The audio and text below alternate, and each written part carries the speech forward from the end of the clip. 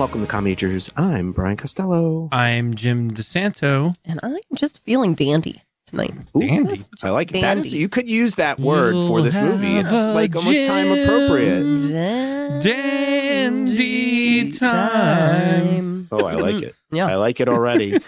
So today we were looking at Quentin Tarantino's ninth film and my favorite film of 2019, Once Upon a Time in Hollywood. But first, as always, we ask the most pressing question of every episode. What are we drinking this episode? I am having some Elijah Craig barrel proof bourbon. It is delicious, and I highly recommend if you see it on the shelf, buy it. It's hard to find. All right. Excellent. Katie, what do you have for us? Katie had a little too much wine last night. We had some festivities. Now, what define a little too much? Like Rick Dalton too much? Oh, no, or No. Margaritas?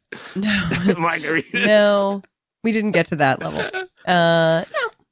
No, just a few glasses. Just a little too much. Just a few Okay. glasses. All right. There we go. So we're just enjoying one little cocktail tonight, a little apple cider, but we're trying it tonight with the 8 Oaks Craft Distillers Applejack, a gift from Calm mentors Abby Wolf and Jace Curran. No? I just literally had this conversation with you in the kitchen. I obviously didn't listen. I think that's from Emily and Jace and Josh. Emily and Josh Ulmer. Okay. It was close. We were close. We were Jason in the- Abbey gave us the we were in the corn, same family. the corn whiskey, which Ooh, corn whiskey. is basically unaged bourbon. Okay. That it. is being aged in the Com Majors whiskey barrel that my brother got us. So cool. I love So it. it's been in there It's like a for a regular couple months. I distillery don't over know. here. I love it. It leaked a little. Okay. Probably That gives the Probably barrel good. some flavor. Gives it some Something's age. happening in there. I am drinking a whiskey sour. Oh, good. You That's mixing on it up. point. That's on Yeah. point. Goddamn I'm not whiskey gonna- sours. I'm not going to have 8 whiskey sours. I'd have 8 whiskey sours. I love that Rick Dalton's qualification of what wouldn't have been too much Man. is I should have had 4. Should have had 4. I should have made Should have myself a 4. frozen margarita. Yeah. That sounds delicious.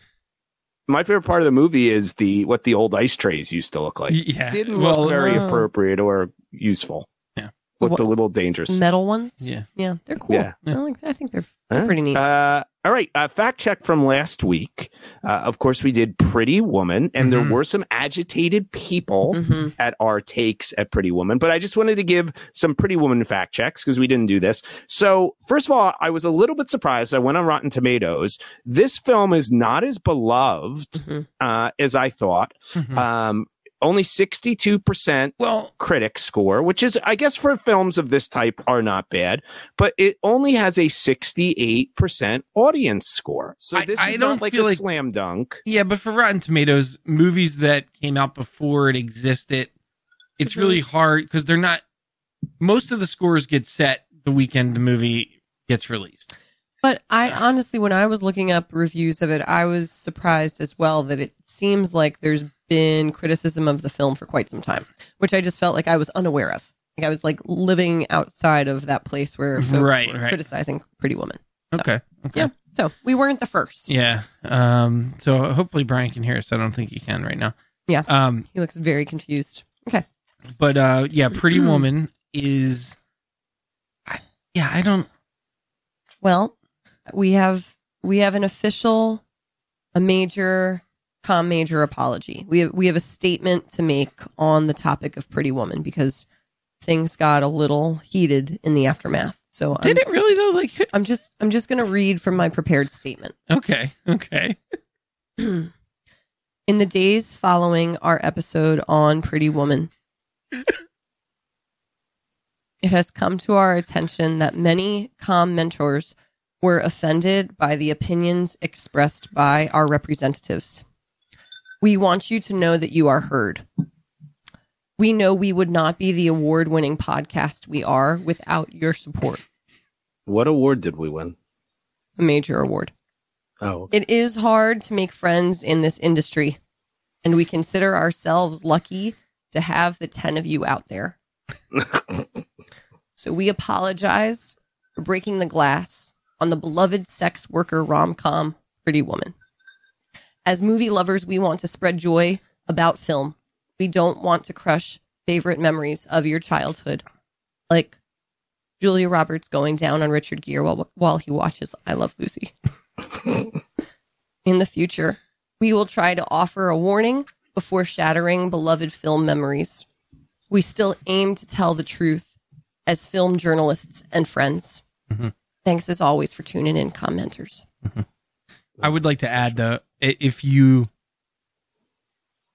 are feeling hurt and betrayed and sad that we dismantled piece by piece one of your favorite films, we're sorry you feel that way.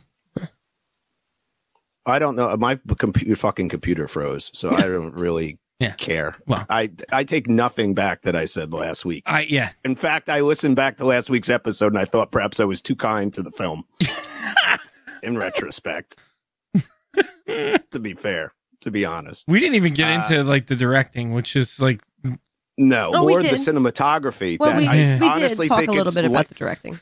We talked about the director trying to grope his actress during sex scenes. Contact. Yeah. I thought the cinematography of that film was like equivalent to a Hallmark Christmas films. Yes. Yeah. To be fair, it was. Yes. All right. Perfect. Yep. Okay.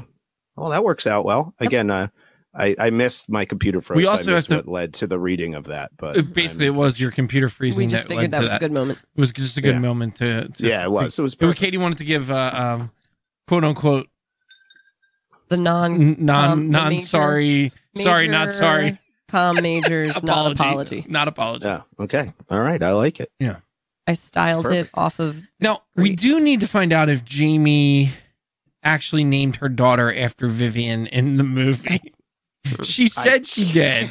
I cannot believe it. No, I don't Jamie believe it either. Probably has the single funniest Facebook feed of anybody. We might not ever hear from her again. She was very angry. She was very angry. So we may have lost one of the 10. Maybe. I doubt that. Ooh, look here, Mom rocking a top fan badge. She's a top fan. Yeah, she listens every week. Thanks, Mom. She is a top fan. Okay, rundown time. Oh, yeah. So, spoiler alert, I just feel like maybe folks who haven't watched Once Upon a Time in Hollywood, you should probably hit pause and go watch that film. Yeah, this is the time where you need to go watch the movie instead of if you haven't. It is available now on digital. Yeah, there is no way for us to talk about this movie without talking about how it ends. And so we're going to do that. Yeah. And I really think you should, can we just do a quick, we all think that folks should watch this movie. Go watch this movie. Yes. This is let's go watch it. Everybody watch it. This is not Pretty Woman. No, this is not Pretty Woman. You should watch this. This should be a pleasant experience for everyone listening because I'm pretty sure it's going to be all of us fawning all over this movie. However, in retrospect, Margot Robbie would have been perfect recasted for Pretty Woman. I can't believe we didn't even think of her. If we just wanted to play it the same, sure. Yeah, because I think she can do so much. She hits that note really well. Yeah. Comedy, all the people love her. Yeah. Love her. Okay. Dirty feet. So I kept this. I kept this pretty short. Yeah. Okay. It's pretty short. Once upon a time in Hollywood, a fall guy trying to prolong and improve his career, as well as his best friend and stunt double, stopped the Manson family murders with a dog, a can of dog food, and a flamethrower. Lives, a career, and a friendship were saved that fateful night. That's it. That's all I got. All right. I like it. I thought if I went longer than that, it was going to be 2 pages long. So we just kept it short and sweet. I think that was, and we can hear you fine, Brian, so you can talk. Okay. And if you can't hear us, perfect. Just all right, just toss it to us and we'll roll. Okay.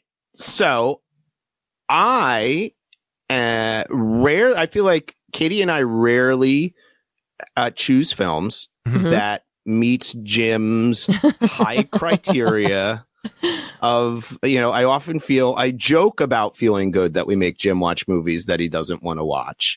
But I don't really feel good about that. Am I the Mikey? He doesn't he likes it. Yeah, you are. And it's a bummer when you don't like something I feel like there is a great emotional weight to your opinion. So yes. yeah. So I just want to start out by saying, Jim, did you like this movie? I quite like this movie a lot. Okay, Yeah, perfect. yeah. Okay, so now I feel Yeah, we're in a safe space. Everybody go that get we a can- beverage. We're I in a will safe say- space that we can Yes. work from. We're in the trust I will say tree. that the moment this movie was over, I started to think about when I could rewatch it again.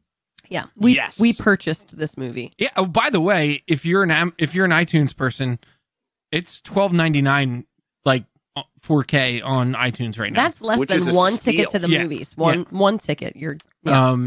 And to rent it, it's $6. So Yeah, do the and math. this film No-brainer. is, in my opinion, beyond rewatchable. Yeah.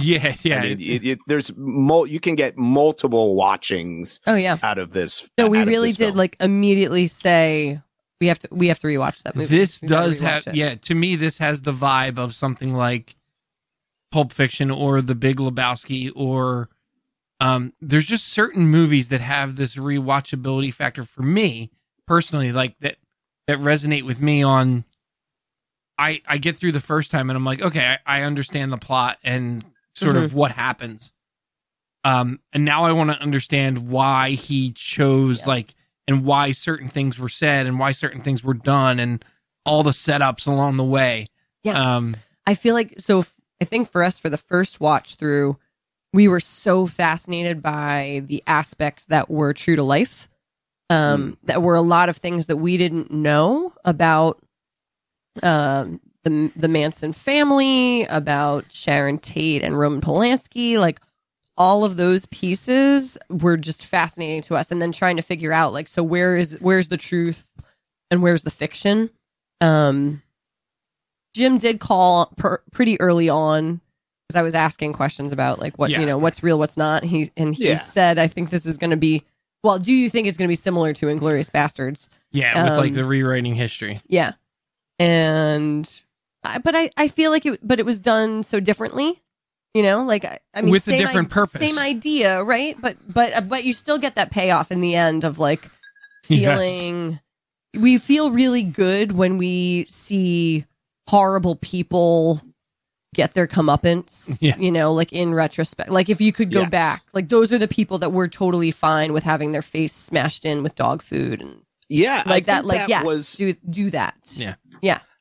It's interesting that, I mean, we rarely start with the end at the beginning of an episode, but so much attention, I think, surrounding this movie was the end of it. Yeah. I mean, it really, everything leads up to that, right? Yeah, I don't mind it. It's certainly not on the top of my favorite scenes or sequences of the movie. I think it's fine. I understand why he was trying to get there and stuff like that. And it was kind of enjoyable to see horrific people who had done equally horrific things have that happen to them. So I had no problem with it. It was enjoyable. Yep. It was humorous. It was like so satirical. Yeah. That it was mocking violence. And in a sense. and I do like that. I like that.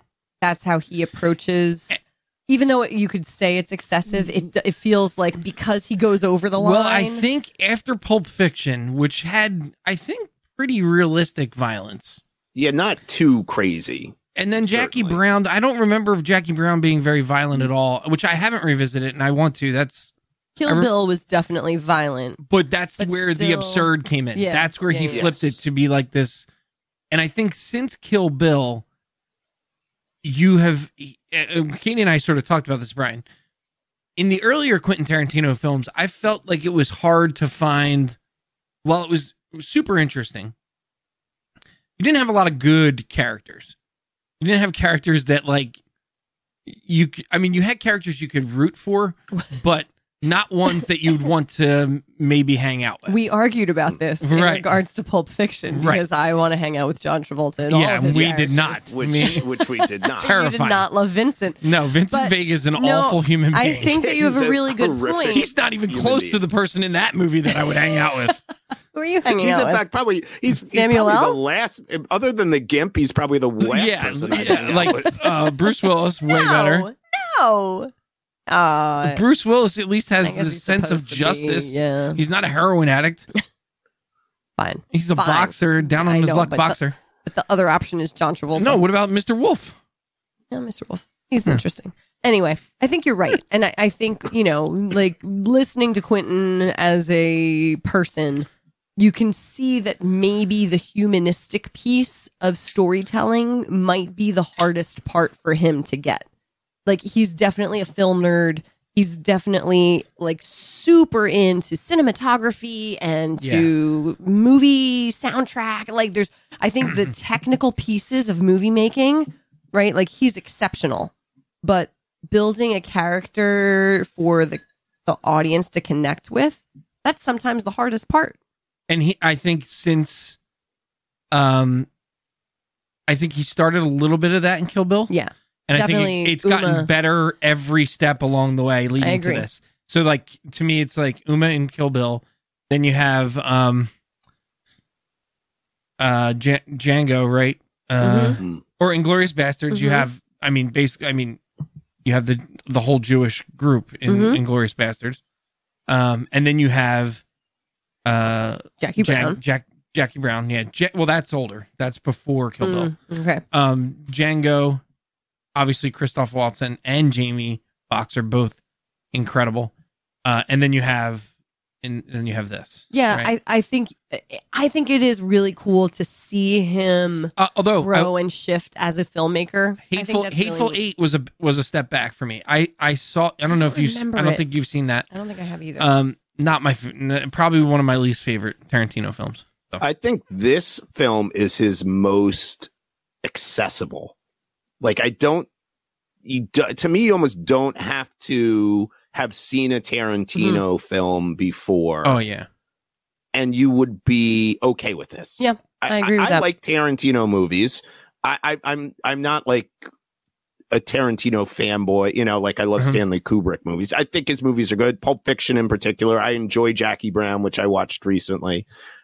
This movie, there's just something completely different about it, because I do think the characters in this movie are amongst the most, I don't want to know if I would say interesting, because he always has interesting characters, but they're probably the characters he wrote that I would want to spend the most time around. I think he understood these characters more than any other characters that he's written. Well, and I don't know if we've really listened to him speak about the inspiration behind characters in other films, but we did for this one. Yeah. And I think it's worth talking about that, like, he was inspired to write these two guys based on an experience he had on one of his sets with an actor and his stuntman. Yeah. And that's where he started thinking through this relationship. And it was the same sort of a deal where, like, clearly they had been together for decades, and, like, the stuntman kind of, like, got these little bit part, like, where they didn't really need a stuntman, but it was like a favor to the actor. And that just set him off thinking about, a movie that would focus on that relationship. And I think, the best stories come from a nugget of truth. Right. Yeah. All right. So I think we should lay out some of this. Yeah, so go ahead. we kind of have the narrative. So Leonardo DiCaprio, who is amazing. Yeah. I think it's my favorite. I think it's my favorite of his roles. What? No. What would you put up there next to this? Well, that's not okay. Sorry. Carry on. So let's go through. So he plays Rick Dalton, who, when we start out in the film, is one of the biggest TV stars on NBC's 1950s Western. Oh God, why am I not remembering this? It's the Bounty Hunter. Oh, one. Bounty Law. Bounty Law, in which he's basically just killing people, which is a great running gag throughout the whole thing. Oh, it's basically The Mandalorian. We've already talked about it. The better version of The Mandalorian. So you and your Mandalorian, awful Mandalorian takes. So we jump forward a little bit of time, and it's now in the late 1960s, and he is he attempted a David Caruso by ditching his popular TV show to become a movie star, and has failed miserably. And he and his stuntman, Cliff Booth, played by Brad Pitt, who won the Golden Globe for Best Supporting Actor. And it's just kind of their life and struggles intercut along with, almost like a day in the life type narrative of Sharon Tate, who was a rising actress who had been brutally murdered by the Manson family.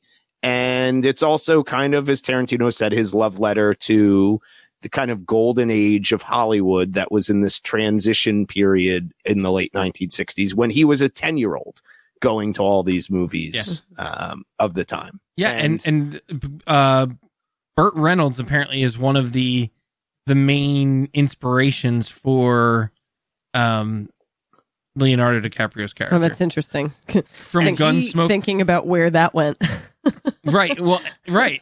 And then he was actually, this was the last movie he was going to be supposed to be in. He was going to play Spawn. Oh, wow. And he died. He had done table readings and everything for this. Yeah.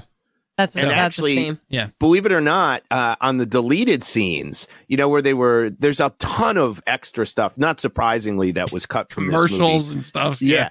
At one of the commercials was James Marsden, from tons of stuff, playing Burt Reynolds. Cyclops. He was doing awesome. they had somebody playing Steve McQueen and Bruce Lee and all this. He was playing Bruce, he was playing him doing commercials from that time period, which might come out. Apparently there's a 4-hour cut of this. I'll watch that. That he said he might release in a year. And if it's not on the big screen, it will be on Netflix. Okay. So why don't, Katie and Jim, why don't you start by giving us, one thing that stood out for you immediately in the movie? What did you immediately caught your attention? So, I love characters. To me, the distinct characters that are created for Leo and Brad in this film are just beautiful. Like I love the scenes where they're together and you see their dynamic with each other, but I also love their like independent shots where you get to see like, and it as Jim said, it's just like kind of day in the life, what's it like when Cliff feeds his dog and what the storytelling through cinema and not exposition is brilliant. Yeah. Like when Cliff leaves the house in the hills or wherever they are, Cielo Drive, and goes to his home, you learn so much about his character. Yeah. Without. You don't need to be like, it doesn't need to be hammered over your head. It's just naturally evolving. To me, that's an amazing credit. And I feel like shows how Tarantino has grown as a filmmaker. A guy who in Pulp Fiction and Reservoir Dogs and all these movies is so known for his dialogue. And they talk about like Quentin Tarantino dialogue, but his use of not using dialogue in this film. There's a lot of silence in this movie where you're just like watching really interesting. Yeah. In particular, and he was really criticized for this in the Sharon Tate sequences. Because they were saying how little dialogue she seemed to have in comparison to the male storytelling. And I think he was getting beaten up because some people were criticizing him for being sexist or, because his characters usually have so much to say and her dialogue was so little in this film. But she's not the primary focus. I want to add something to that. I didn't know if you had more on your... Well, I have another point that I want to talk about, like something else I loved, but let's stay with the characters for now. Yeah, so Sharon Tate, I think that was a really, he handled that really well, I thought. The fact that she is so someone... did her family who loved it. Someone who was brutally murdered and is sort of known for that and not known for anything else. Yeah. And without making anything up and kind of, force feeding us this like a story about how, who she was, we get a pretty good glimpse of like her personality, I think, in a really like that she was just like a young actress who was enjoying her life and was having, was going to see her film and just enjoying that people were enjoying her performance. And I don't think having her be a bigger part in this story supports the story that he was trying to tell. Right. So to me, the primary focus is supposed to be Cliff and Rick, right? Like that is the story. And we need to know a little bit about, well, maybe we don't, that does feel like a little bit of like a cherry on top that you get to see more of her. Yeah. Because really the story could have been told without much of her story. Right. Like you could argue that some of that could have been edited out, but I like that we get it. I do love the quote unquote movie magic that Quentin is really like. I think part of his love letter to Hollywood is that you can do whatever you want in these worlds, right? Like, I'm saving Sharon Tate and I'm saving Jay Sebring from an awful death. And you need a little bit of Sharon Tate and you need a little bit of that relationship to understand what's at stake in this movie. Yeah. Right. Yeah. And so then the bookends of that, of like seeing them just being like friends. And maybe he was still had feelings for her, even though she was married to Roman Polanski, was part of that. I think you needed to know that, and then in subsequent watchings, I think it'll feel a lot more natural. But then to have the scene after the murders after the end, when Rick is just talking to Jay Sebring kind of like through the fence, to me, that's like the cherry on top of this story. It's like, oh yeah, you get the Quentin Tarantino that like loves to punish bad people, and you get all of that, but you also get this like this moment of like, oh, two people that were innocent and were probably off to do much greater things than they had previously accomplished are still alive and are going out into the world. And Rick has found out that he's not useless. Like there's this, it's an interesting. Yeah. And I thought that she, which I thought I don't think some people missed it. I think a lot of people got it, was, I think in the mind of, and Tarantino said this, he went and saw that movie that she was in with Dean Martin.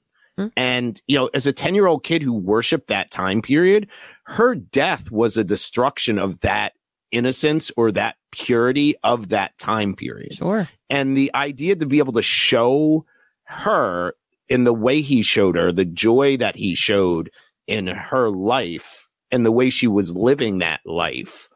And that you feel like this whole time, oh man, are they going to kill her because that's what happened? Mm-hmm. And then to not, and to realize that like somebody like that would be able to continue to live on, and what good could come of that.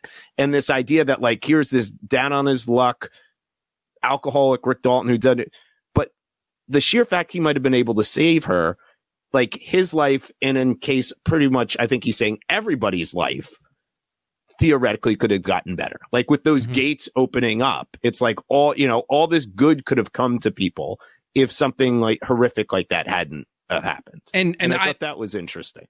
I don't know a lot of the background of Hollywood and things like that, but apparently this is a gigantic turning point for the city and the industry of filmmaking. It just people changed after this. And honestly, like, 1969, this is the world's changing. Yeah, the world's changing from the, flower power to, the 70s and where things get a little grittier. But, so I don't know if it's specifically tied to this, but it's interesting that this is sort of part of it. Well, it's definitely a destruction. If you study like the history of the time period, the Manson killings were kind of the end of the idea of flower power and people started to think, I don't want to go near a hippie. Like this whole idea, they said like people like Sharon Tate picking up hitchhikers and all this stuff in the valley. And then the Fremont Music Festival takes place a couple of months after this, and the Hells Angels beat people to death in this concert. And it's like this, it becomes really dark after it. And I loved some of those sequences, which was weird because the lead up to the film was people critiquing this. And then when I saw it, like one of my favorite visual shots is of Margot Robbie, who I thought was great in this movie. People like were criticizing how many lines she did. She took a character that maybe didn't have as many lines and played the shit out of it. Mm-hmm. When she's sitting and watching that movie and she's watching the real Sharon Tate, I think it's just great filmmaking the way he does it. Yeah. I agree. And I loved her taking out her like secret glasses and putting them on. Like, I can't let anyone see me in these, but Oh, she was wonderful.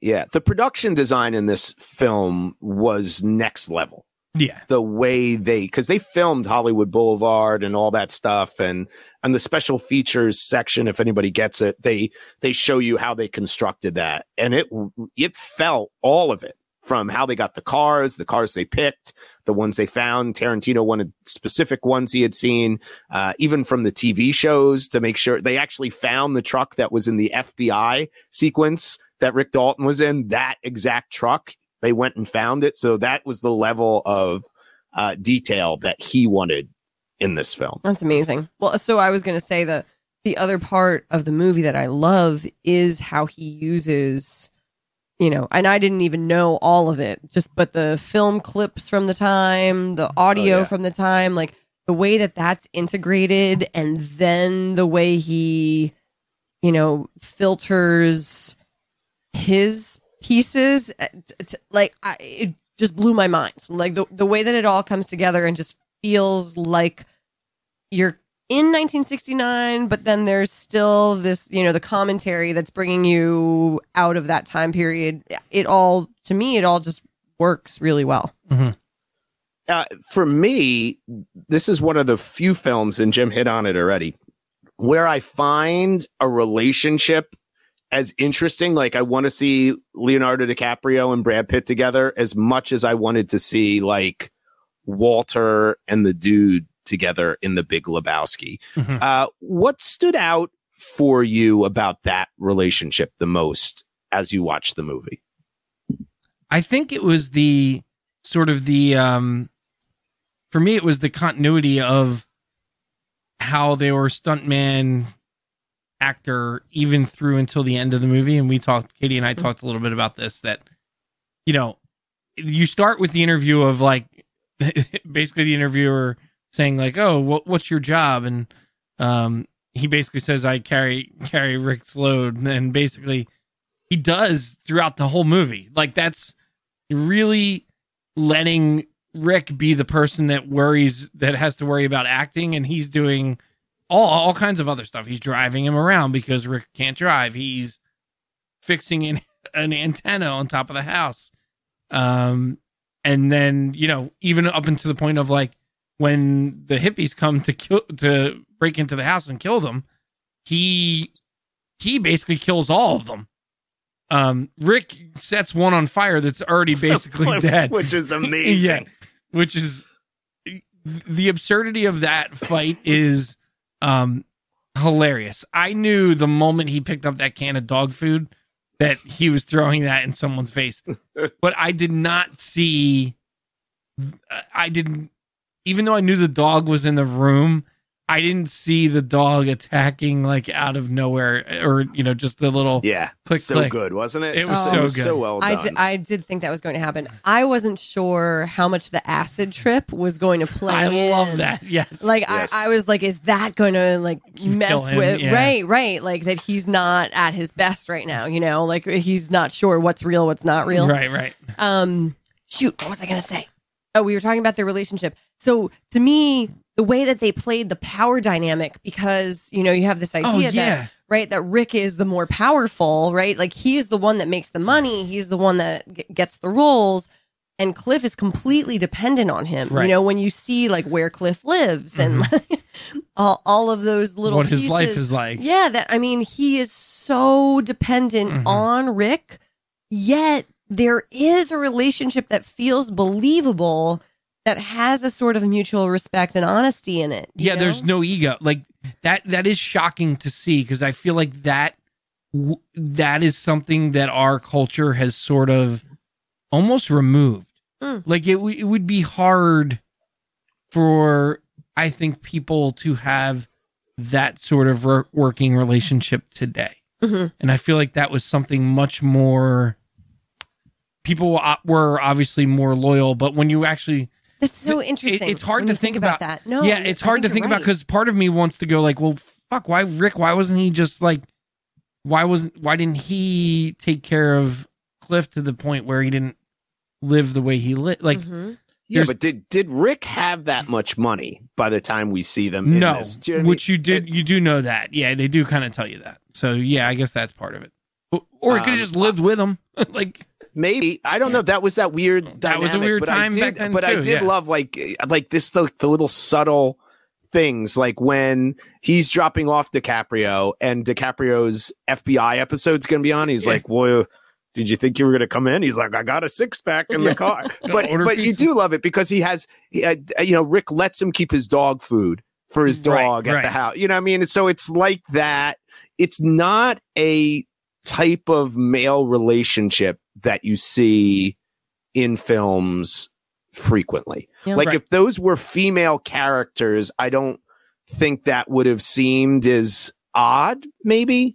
I don't know. I think again with the power divide, I think that really makes it more difficult, right? Yeah. In like how you sell that, because when you have somebody who, has more power than the other part of the friendship, like that doesn't often play out in a genuine way. Samwise and Frodo. Well, but that's a different kind of power, right? No. It Samwise is. worked for Samwise was Frodo's butler. Yes. Or but whatever he was, like gardener. Yeah, but they grew up as equals. They grew up as friends before that task was given to them. So I think that's different. I guess you're right. Right? Like it's an interesting relationship. As we look at it, I think the rewatchability of this film is in the fact that there are so many long takes of different sequences that just alone, the scenes themselves are things that you could watch. You could put this movie on for 10 minutes and see almost like a self-contained mini movie in itself. So why don't we go around? One of you start first. What is a scene or a sequence that really stood out for you as you were watching this? So I was just thinking about the scene on Spawn Ranch, just because to me there was so much suspense in that scene of like, how's this all going to play out? So Cliff ends up at the Manson family compound, and there's this really weird, it's just a super weird dynamic, right? Where you've got folks inhabiting one of the houses, just like all sitting around watching TV. And then there's people who are clearly tourists who are there for a horse ride. And then there's just folks living in all of these set pieces, right? Like it's supposed to be a movie. It was an old movie set. And so it just looks like people are just like literally coming out of the woodwork, And so Yes. Cliff's like surrounded. I mean, it's mostly women, but like if they wanted to, there were like 25 of them in him. They could have ripped them apart. Totally. And, you get the implication that there's drugs involved, that they're not all thinking with clear minds. And so I just found that piece of the story so fascinating. And I thought the way that the suspense was built in that scene was really well done, with you following Cliff to go check on Mr. Spawn. And then when frickin' Spawn is in that bed Oh, I know. and he confirms the story, I was Isn't blown it crazy? away. Yeah. I was like, what is happening? That was the part where I was like, this must be departing from reality. But no, that is all legit stuff. I mean, this is a story where like the true story is crazier than fiction, right? Like if somebody made that up, people would not believe it. Yeah. If that was in a fictional movie, people would not believe it. But like that piece of the story is real? Mm-hmm. Yeah. What? Her And it's name like, was it- really it squeaky is. because of the It noise she was. made when he touched her. Like, Yeah. I know. It's crazy. and then she went on to try to kill Gerald Ford, Squeaky, Yes. in this movie. What did Dakota- Gerald Ford ever do? Was it Dakota Her. Fanning? Is that who that was? That was Dakota Yes, Fanning. it was Dakota Yeah. Fanning. Um, It is. It's like a horror movie dropped into the is theories you would see. At the beginning of the movie, I was like, Jim, do I need to text Brian? Like, am I going to be okay in this? Because I didn't get, I didn't remember that like the Manson family was part of this storyline. Yeah. And so I wasn't sure how much that was going to be in there. It was interesting because it was not as much as people thought. Originally, when they were teasing that this is what he was doing, there was a feeling like this was going to be a Manson family movie. Yeah. And that's what people thought. And it's very much in the periphery of this movie. Mm-hmm. Yeah, but I think when that's Charles... a great part. So that is supposed to be Charles Manson shows up at the beginning, right? Yeah. Yeah, that's where I got real nervous. I was really nervous more. Yeah. In the longer cut of it, there's some more sequences with him. I think they wisely didn't overuse him. Yeah. I thought he was used probably just the right amount. Interestingly enough, they wanted Charlie Day to read for this. I thought you said he was in it. They did for Manson to be Manson. Yeah. He apparently turned it down. He didn't even read. He was like, I'm not going to get that part. But yeah, I thought that was interesting. So we had an interesting overlap watching, what's the other show that we're watching with the serial killers? Oh, Mindhunter? Yeah. He is the same guy. Yeah. The same guy plays him. Yeah. Oh, is it really? Yeah, it is. It's the same guy. He plays both. But Tex is in Mindhunter. Oh, is he? So they go and interview him as well in Mindhunter. It's so I was like, oh my God, that's the guy. Interesting. Yeah. That's super cool. Yeah, there's a lot of obviously backstory to this movie that you can dig into. It's so true. But I would say the sequence for me is, I think that end piece with Leonardo DiCaprio talking to Emile Hirsch through the gate, and the dialogue is, there is like this like fairy tale ending, right? Like, so like when you talk about Once Upon a Time in Hollywood, like this is Quentin's fairy tale, right? And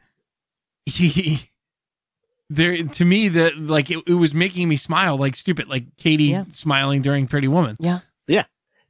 This ending is more believable than the ending of Pretty Woman. But I believe Sharon Tate surviving the Manson murders is more likely than a prostitute ending Richard up with Gere a billionaire. had showed up in his limo in that moment, I would have been in. But I love when he's asking, he's like, dude, what the fuck happened? Like, and Leonardo just starts talking about like, he's like, oh yeah, they tried to hit a bunch of hippies tried to break into my house. I love him in this movie. Yeah. I love his character. I love all his little mannerisms. Like I'm just his like stutter. replaying that, like his body language in that scene, the way he kind of like sheepishly tells I had a flamethrower in the yard. It turns out it works. I love it. I love that bit of dialogue.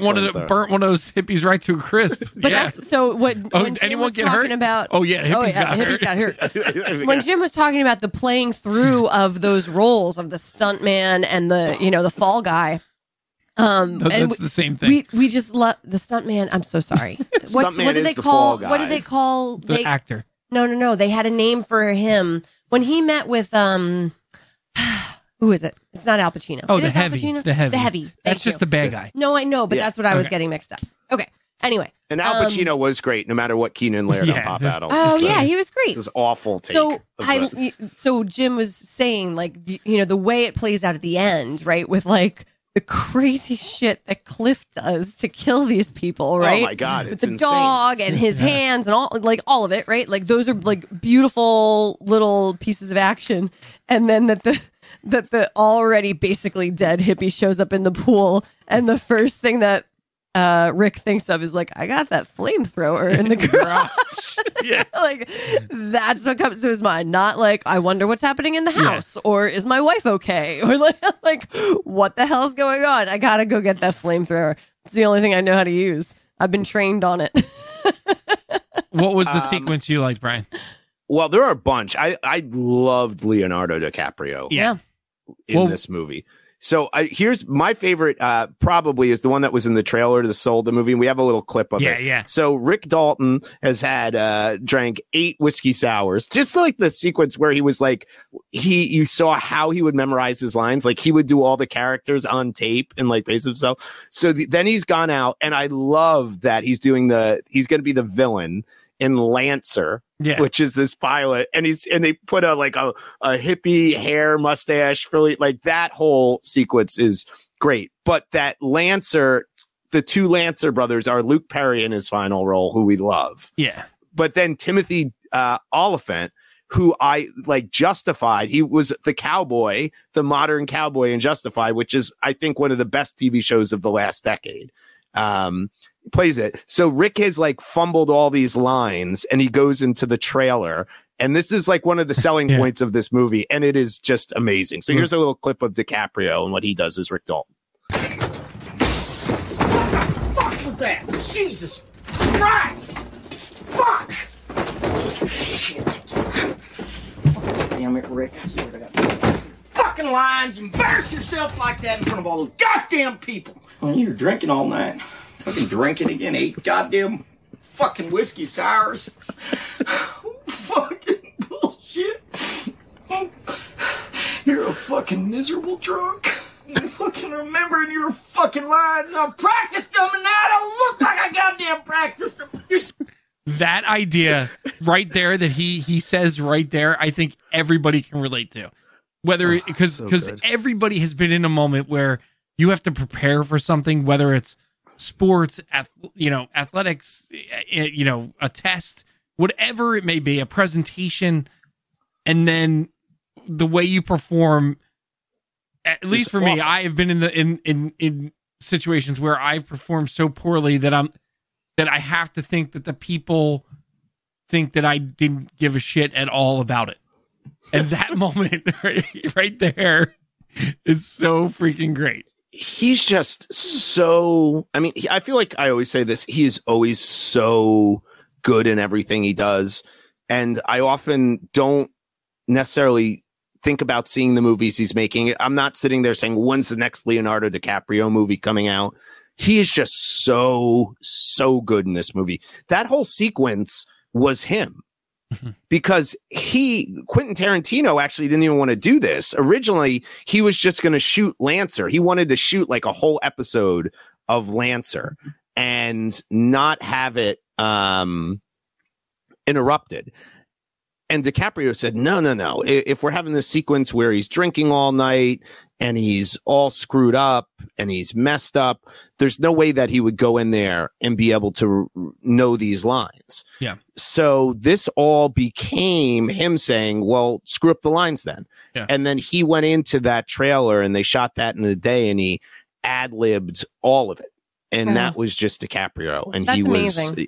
Utterly amazing in it. Yeah. One of the other things I wanted to talk about with him, if you guys saw this or thought this was interesting, is, and Jim, I know I'd mentioned this, the sequence he had with the little girl actress and how good the little girl actress is. What did you feel about that dynamic? I thought it was a good, and we'll play a little clip from that as well. I love this idea of like the old school actor kind of butting up against the new school, where she, at the age of what's she, 8, 9 or something, Mm-hmm. and she is probably already studied more about the craft of acting than Rick, and he's kind of realizing that as he's sitting there next to her. It's a great sequence, and she plays it incredibly well, and he is obviously beyond awesome in it. And we'll play a little clip and then chat about it. It's okay, Caleb. It's okay. Sounds like a really sad book. Poor Easy Breezy. I'm practically crying and I haven't even read it. About 15 years you'll be living it. Nothing, pumpkin puss. I'm just teasing you.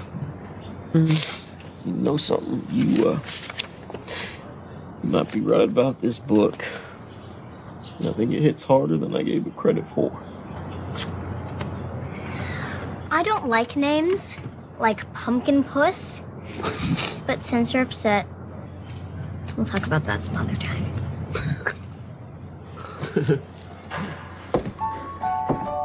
Yeah. And then So the good. scene where she gives him the compliment, they use that in the trailer. my Oh, God. yeah. And it's just amazing. But Brilliant. it's because you've seen these little moments with the two of them, right? Yeah. Where like you get that he it's looks so at her good. as this It's like so incredible good. actress, right? He Like, respects her opinion. yes, her Right. opinion absolutely takes him down. And throughout this movie, he's really looking for. It's not just that he's looking for validation, because he is looking for, at least the way I saw it, is that he's sort of looking to find like who could even give him validation. Like he doesn't even know, and to find it in this little girl Yes. is just priceless. And then at the end, he's getting validation from us and from Quentin, from the director, right? But because they they stopped this plot to murder people. Yeah. And he kind of is rewarded with that, and it sort of goes unknown to him. I just thought it's an interesting arc for him in this movie. I really enjoyed it. Well, but the way you worded that, Didn't- he gets validation from Sharon Tate at the end. Right, Right, that's like true. that. So, like, right. They he's recognize been waiting. him. He's Yeah, been yeah. waiting, right? Yes, Like for one something, of these yes. days, there's going to be a pool party. Yeah, yeah, and yeah. that'll be my next great break, right? Yeah. And instead, it's like I killed the guys that were going to come and kill you. Like he doesn't know that, but like Fucking They- hippies. I killed them, and now we're So going to go good. have a drink. I'm going to go have Okay. a drink with Sharon Tate. I will say that him drinking the pitcher of margaritas while screaming at them is as good as the dude walking with his man. with his white Russian Yeah. in a And robe. he's in the I mean, robe. Yeah, it's Oh brilliant. my God. I do have to say, in terms of relationships, I think that this bromance outshines the dude and Lebowski. Not what is it? I It's think it's a different. healthier Yeah. relationship. Yeah, it's the Big Lebowski. No, Walter and the Walter. dude. Walter and the and the dude. Thank you. Jeffrey. I mean, we could talk for hours and hours about this movie. It's just that good. And the most amazing thing is that Andy McDowell's daughter is Pussycat, What? I can see that. Yeah. Crazy. and Yeah. she can act.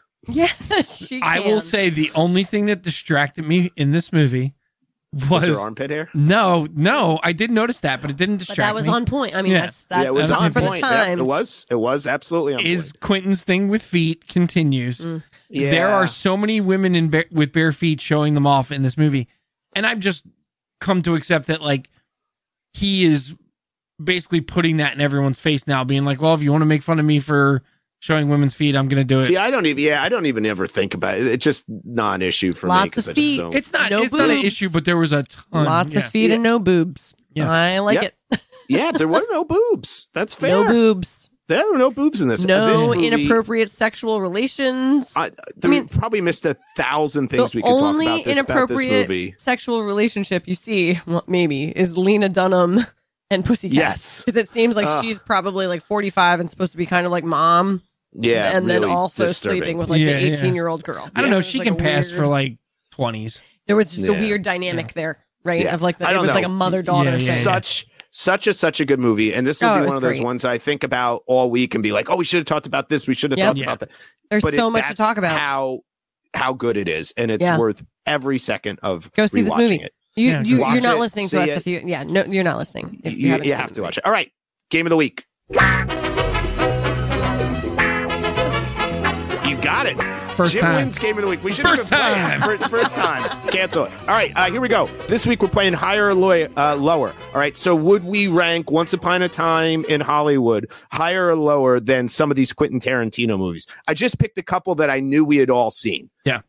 And we can't go through all of them. So first of all, how about Jackie Brown, which is not an original Quentin Tarantino story. It was an Elmore Leonard book, Rum Punch, which he turned into it. Would you rank Once Upon a Time in Hollywood higher or lower than, and I'm not going to compete in this because I will establish this is my favorite Quentin Tarantino movie. Well, so and I would put this in head of I all think of I'm them. just going to go right there with you, Bri. So what we have in our list is Jackie Brown, Django Unchained, Inglourious Bastards, and Pulp Fiction. Pulp Fiction. And I think the only one I'm questioning that I feel like, I need to rewatch is I loved Kill Bill. Loved it. Okay. Oh, really? Loved it. Okay. And so on Netflix now. But It's I on haven't Netflix seen now. it in years. And so that's Okay. the only one where I'm feeling like, that still might win for me. Okay. But I need to rewatch because Okay. I'm feeling like Claire Costello in that because it's the most recent one that I've seen. Yeah, It's got to be the that's a best. Claire, It's very got to Claire be the Costello best. thing Yeah. to do. The- All right.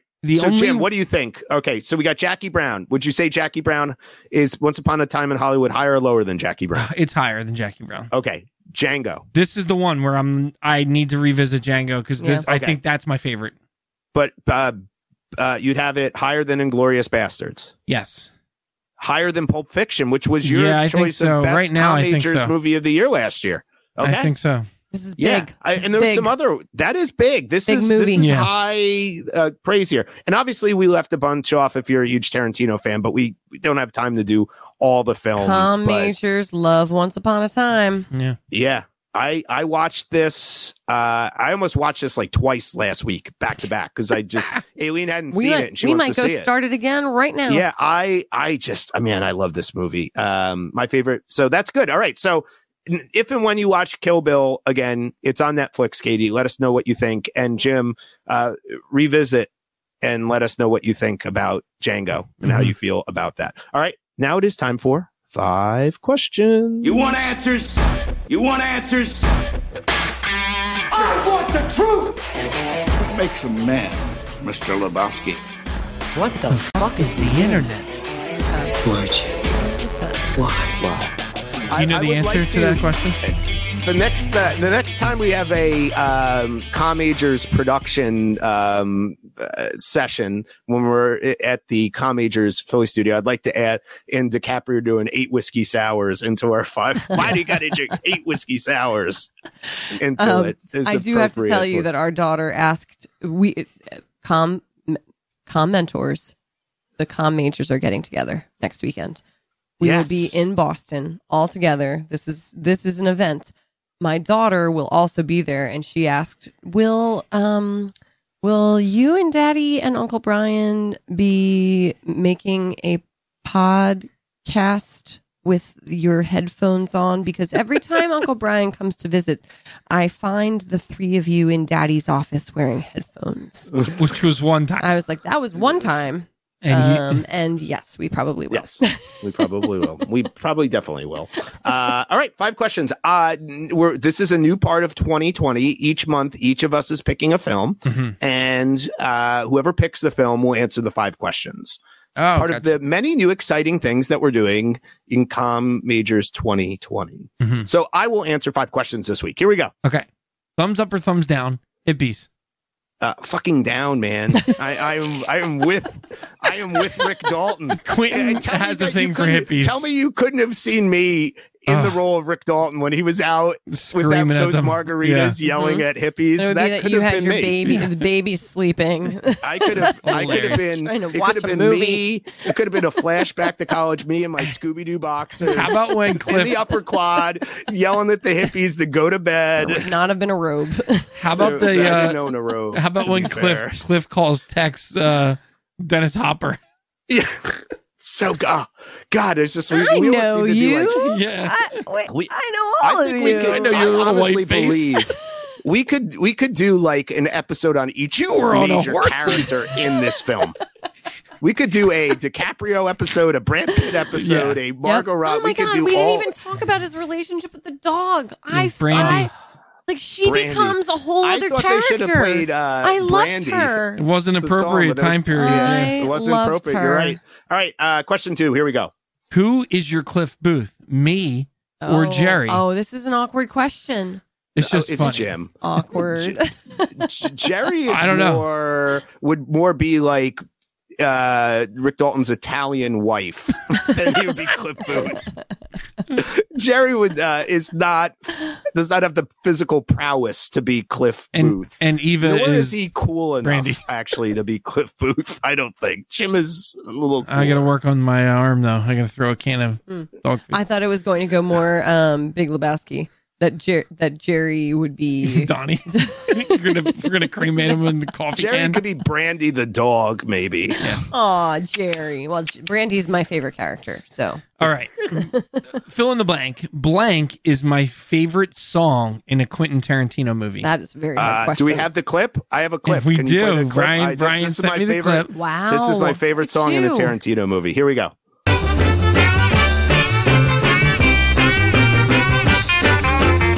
I wanna tell you a story. Is this the one at the ranch? Every man ought to know. No, this is the one at the very If you beginning, wanna kind of the live beginning of the movie that sets You it up. gotta start And, real and slow. DiCaprio and Brad She's Pitt are gonna driving, love and you it's tonight. living the setting, and we're If you seeing just treat Margot her Robbie right for the now. first time. Oh, squeeze a real jump. Yeah. Gotta There it make is. Great. It's a great movie. A great song. It's funny because he does so much good movie. Girl, You'll Be a Woman Soon, which I can't remember who sings that from Pulp Fiction. Urge Overkill. Yeah, it's definitely one. But you know what it was? What struck me is on the rewatch of this, when this starts playing, and I think you guys will see it too when you watch it the second time, you'll be like, oh, I'm back in this movie now. Yeah. You know what I mean? It just It sets I don't know, it sets just everything up. Right. and there's a lot of, I have this soundtrack, I got it on iTunes, and I've been listening to it at night. It's just, there's his choice of music. The other one I love, by the way, is Jose Feliciano's California Dreaming, Yeah. which is what is played when Brad Pitt is leaving Rick's house and driving to his trailer. And It's like an acoustic, folky version of California But that Dreamin', to me is this brilliant idea. And instead of doing the happy poppy Mama and the Papas version, because it's with Cliff, the way he uses music for each character, and the music choices he does with Paul Revere and the Raiders and stuff with Sharon Tate, that's kind of her vibe. The music choices in this film, for a guy who's noted for using music, is really interesting to me. All right. Question number 4. Our favorite question. What is your favorite DiCaprio movie? It's this. Is it? This is quickly becoming, the more I watch it, an all-time top 10 movie. All right. For me. Good. And I love him in lots of stuff. Yeah. But I was thinking about it. This might be the character of his I like the most. Mm-hmm. Yeah. But he's just, he's amazing. Yeah. He really is. All right. Deep thoughts. What other historical event would you like to see Tarantino rewrite? I was thinking of some, and then, pre the musical Hamilton. Yeah. I loved Alexander Hamilton. In fact, I thought of a musical idea for Hamilton that I told Jim about, and he told me I was an idiot for thinking of it. This is then before thought, Lin-Manuel. more deeply and seriously about it. This is I well before. think it would be 9/11, because I would love to see a clip if DiCaprio, or if it was DiCaprio in it, or Tarantino doing the movie, and instead of those planes crashing into the building, them flying into the sunset or something like that. And I would love to see a massively violent sequence with Osama bin Laden getting his head bashed in by a can of dog food, or those other types of things. Did you guys have one that you thought of that jumped to your mind that you'd like to see? That was exactly the one that I was thinking of. Yeah, because to me, both of Inglourious Bastards and Once Upon a Time in Hollywood, though radically different in the number of people, the horror of the events, right? To me, you need something that's that horrible to get your audience to be so in for the violent retribution to the perpetrators, right? Yeah. I agree. I didn't really think about it. Stephen King has tackled this question with did he? What did with the 11/23/60 or whatever. Mm-hmm. That's one too. But I was thinking one more contemporary of our lifetime. Right. To me, that I wonder though everything. Maybe it's too big for him to do that. I don't know. I wonder if time plays a huge part in this. Right, we need more because- time. You mean? Yeah. I feel It's too soon. Yeah. I don't know. I just think that would be an interesting one. Lincoln. Of course, save Alexander Hamilton. Save Lincoln. That's the key. Save Hamilton. Save Hamilton first. Save the cheerleader. Save the world. Save this. Yeah. Oh God. I haven't thought about that one in a long time. Okay, it's time to introduce. Well, we if you follow us on social media, we are now putting out a monthly calendar to let you know what to watch. Ooh. And some people have responded to that. But next week is a Jim choice. It is, and with the heaviness of the other two choices, I thought I should squeeze a comedy in between. So we're going with a very highly respected comedy from the past year, Booksmart. Yes. Which I have really wanted to see. I don't think any of us have seen it yet, right? Yeah, I was really excited because I'd heard about that. I want to see that. Yep. So that was a great that's what choice. we're going with, Booksmart. Can't All wait. right, perfect. Very And excited. I think we're going to record this Feldstein. all together. Yay! We will be all together. We're gonna be As together. I don't know if we've mentioned on the show before, but Katie and Jim are going to be Kieran's godparents. And it's so God exciting. bless him. Yay! So So we'll all be together and we'll talk Booksmart next week. Do all those things that we never go on social media and get people to do. We never get people to like, share, subscribe. Yeah. And we don't really chase after that because, well, whatever. we're just Brian, living our I will lives. We're just prepare living you. our lives. Katie has already said that she's pretty much going to spend the entire time at your house smelling your baby's head. Okay. Yeah. I will make sure to wash his hair every day Oh, you don't even have leading to. up to your It arrival. just naturally smells so good. Baby head. The baby head. Okay, that's great. Please go watch Once Upon a Time in Hollywood. I'm actually going to go upstairs and for the next 2 hours where I'm watching Kieran until I go to sleep, I'm going to watch it immediately. I'm going to watch it again. I need to watch more Rick Dalton. I need to see it. I'm going to have. What do you I'm going think? to have Go the ahead. rest of this whiskey sour. Yes, and then and then 7 watch more. it. Is Brian going to have a little Rick Dalton accent by the time we see him? I wish he had a on pool Friday? so he could be Saturday? outside in the float with headphones Oh my on. God, like, he would love I that. used to Best sing in the life. Red Bear. There's His pictures best of me. life. I did like to float around in the pool in the You Outer did Banks love a drinking. float. That Love is the true. float. I will give if you watch this movie and you feel like Brian and you want to watch it again, but you can't. You can only listen to podcasts. Listen to Quentin Tarantino's feature presentation with Amy Nicholson. It's 3 episodes. It's fantastic. He talks a lot about this movie. The Red Baron, which Rick Dalton is listening to in the pool, was his favorite song when he was a kid. All right, great. perfect. Also, our friends at Pop Addle did an episode on this movie. You could listen to one of their movie specials. And Jim and I will be appearing on this week's Pop Addled episode, basically about Jim and I telling Keenan why he's Wrong. worthless. Yeah. And we're all wrong about most of his film choices. Yep. All right. All right. Awesome. Thanks, Good everybody. night, everybody. Bye. Bye.